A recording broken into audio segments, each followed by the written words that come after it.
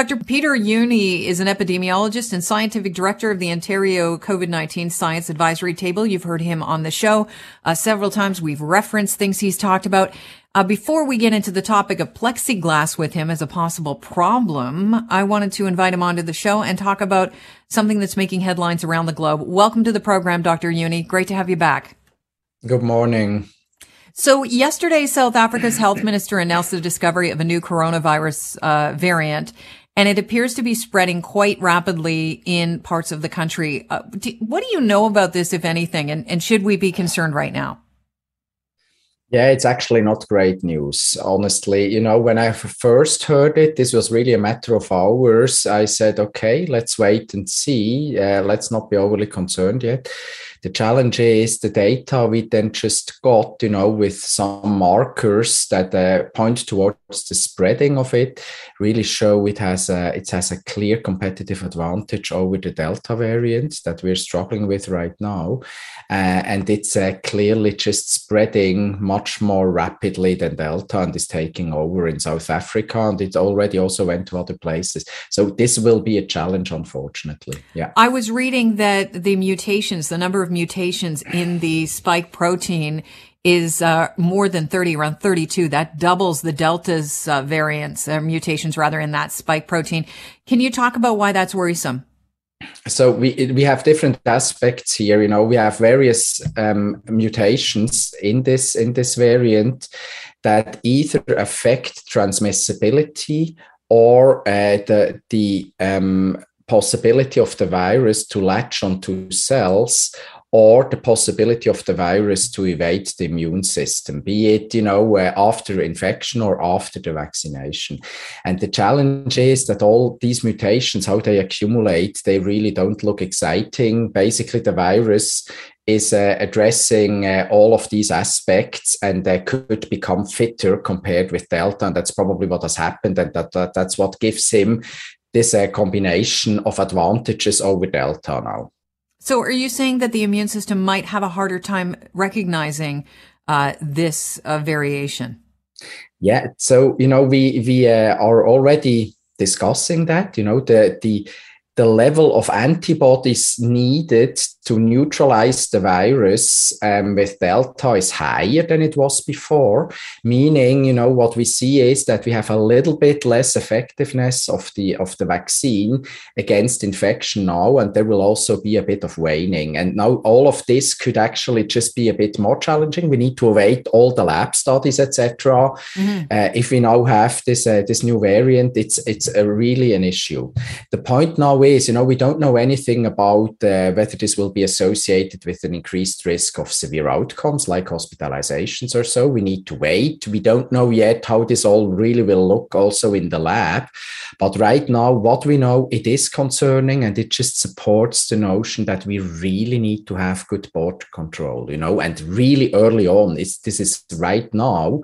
If we start to see this variant in the province or in the country, it might already be too late. Mm-hmm. So we need to do something relatively swiftly now. Yeah, something like the UK's done, banning flights from 6 African countries. Is that something that Canada should be really getting a move on?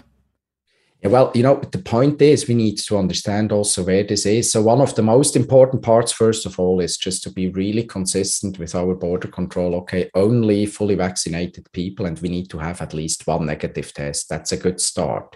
Then there will be some countries, most likely, where one needs to be even more stringent, you know. So right now we don't have, if I understand that correctly, direct flights from South Africa. But, you know, the point is the virus already found its way to other places. We already have it in Israel, for example, as well.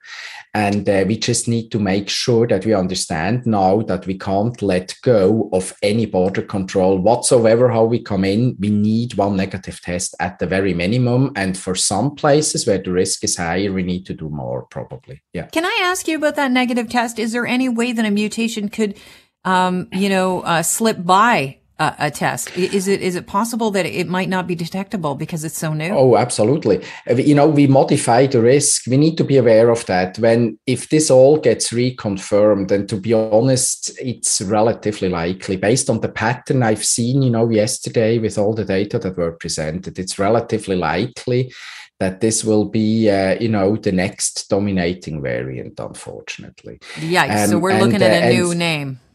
Yeah, exactly. It will probably be new. I haven't heard yet from the WHO yet, but perhaps I've missed that this morning. Mm-hmm. The point really is that it's about delaying this until it becomes dominant here. That's what this is about. But there's no safe bet here. If you just do, for instance, one test, if this thing just takes its way through the US, for example, it could happen. Somebody travels to the US and subsequently here, it will eventually find its way if it's indeed as transmissible. But we can perhaps avoid that it happens the same way as before with Alpha and Delta. That Ontario is one of the first places where we see this to become dominant. What we struggle with in Ontario is that we're so connected worldwide because we're so global. And now if it comes to a pandemic, it's just not a great place to be. There was a struggle with SARS, around the millennium, and it's the struggle again. So this time it would be great if we could keep the thing out of the province and out of the country a bit longer so that we can gain time and make it, more and more after Christmas and then, January, February, March and into spring. That would be the idea. As long delay as possible.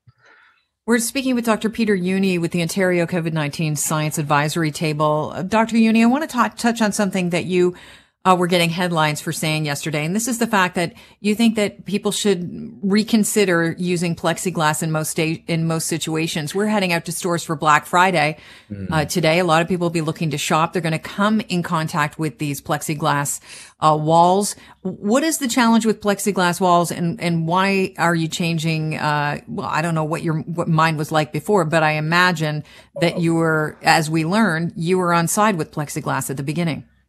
I was never on side with plexiglass, to be very thanks clear. For I'm happy that you clarified that. No, but the point is, there are indications where plexiglass is fine. Let's start with those. That's in situations where you have a check-in or check-out counter, coffee shop, fast food restaurant, supermarket, etc. On both sides of a large plexiglass wall, there is good ventilation. Everybody's wearing their masks. We're okay. No, that's fine. In many situations, it's basically just an expensive placebo. It doesn't hurt, but it also doesn't do anything. And if anything, it just gives inappropriate reassurance to people. Oh, we have plexiglass and it's fine. And in some situations, it might actually be harmful. And that's a situation, for instance, if you have, I'm thinking of a restaurant where we're getting sushi sometimes, I see these plexiglass walls actually between the tables, and they actually just impede the airflow. And that's when it starts to be counterproductive. You also have some schools that they use plexiglass, just little cubicles of plexiglass for each student. That's the stuff that you don't want. So if you have good large plexiglass walls at the counter, that's okay. Both sides of those are well ventilated, fine. But if you start to impede the airflow, it's not a good idea. And in many situations, it's basically just pointing towards the wrong thing. We need to focus on ventilation and we need to focus on masking. So it's a problem when there's when you start to create situations where you've got little boxes of 3 walls. Absolutely. Or just, also 2 walls, just, you have these tables, in the restaurant, and between the tables, you have these walls. They're probably useless, but they also could be harmful if it negatively impacts ventilation. All right. That's good to know. I appreciate that. Do you assume that we'll get some change in public health guidance coming down from the province on that? Yeah, I don't know. We will see. It's just important to realize, ventilation and masking, that's the way to go. And with more transmissible variants, it becomes more important. I was going to ask you about your guidance for the holiday season based on the fact that yesterday, the Chief Medical Officer of Health came out and released Ontario's guidelines for safe holidays. And basically, they're echoing what you're just talking about. Keep your masks on, keep your space if you can, and celebrate together cautiously. Is there anything else that you really want to impart on to people as we head into the holiday season here, the Christmas season, when people have been, looking forward to actually being able to see their relatives? People are fully vaccinated. Most people are. So that's a good thing. Yeah, I think that's the really important part to start with. Just meet with fully vaccinated people. That's one thing. Then we need to be aware of that. We have a challenge with kids who will not be fully vaccinated, mostly the smaller kids, 5 to 11. So that's where the rapid tests start to play a role. Also, in other situations, you will get a few rapid tests home if you have children. Use them before you meet with other people to, be a bit safer. That's the idea here. Be a bit selective with whom you meet, really. Do you really have to meet with everybody, or can you just, reduce, I call this a bit, your risk budget. You have a budget of risk that you invest over time, in terms of the contacts that you're having with other people, how long you spend indoors with other people, with whom do you meet, and just be a bit selective. This doesn't mean you have to become a hermit again, not at all, but just be a little bit selective, wear your mask where you can do that, pay attention again to good ventilation. That's also important in private spaces. And if you go to restaurants, etc., be selective there again. If you see the restaurant is just not well ventilated and it's very crowded, etc., do you really want to go in there? It's all of these aspects. Just use common sense, keeping in mind this virus transmits mainly through an airborne way. And this means you want to go to places that are really well ventilated, not too crowded, and you want to wear your mask whenever you can, and your mask should be well fitted. Dr. Juni, I want to thank you for your time. I think you've given people a great opportunity to be selective with Drunk Uncle this year. Yes, indeed. Have a great day. Thank you very much. You too. Cheers. Dr. Peter Juni is an epidemiologist and scientific director of Ontario's COVID-19 Science Advisory Table.